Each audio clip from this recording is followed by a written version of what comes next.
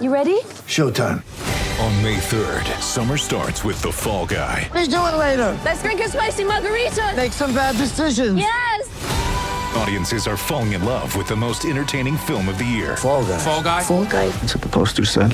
See Ryan Gosling and Emily Blunt in the movie critics say exists to make you happy. Trying to make it out? Nope. Because I don't either. It's not what I'm into right now. What are you into? Talking. Yeah. The Fall Guy. Only in theaters May 3rd. Rated PG-13. Sport is our religion, and here is Smithy's sermon.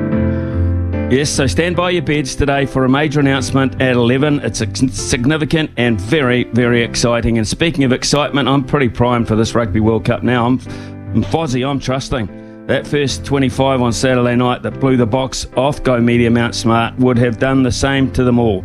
Often a fault, slow starts for the All Blacks, catch-up rugby having to ensue.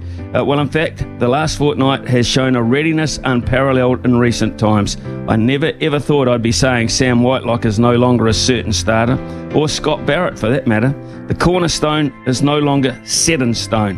Does anyone know if there is a preferred first 15? Was that even it?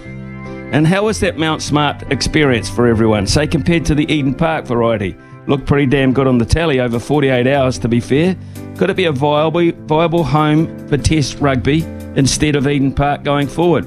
At the very least, FIFA inadvertently has gifted us a decent option away from the often maligned Garden of Eden. Or am I off the mark here, and does a visit away convince Aucklanders and sports fans in general that the Mecca is still just that?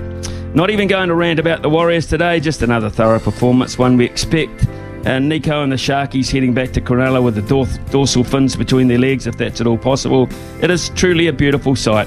The Black Ferns again triumphant after an uncertain first half, bringing in the big guns when it mattered, and they duly fronted. They are absolutely above anything else at that level, perhaps with the exception of England and France, and looking forward to that at the end of the year as well. The backup boys in giving Japan a bit of a touch-up as well. So it seems to me, rugby-wise, it couldn't be much better at the moment at the top level. And best of all, as I said at the time, Australian rugby has finally got their man. They were trumpeting Eddie Jones, weren't they? You go, you good thing, Eddie. You're outstanding, aren't you? All in all, a pretty decent dose of the big time over the weekend. And more to come at 11 this morning. Listen to the space, as they say.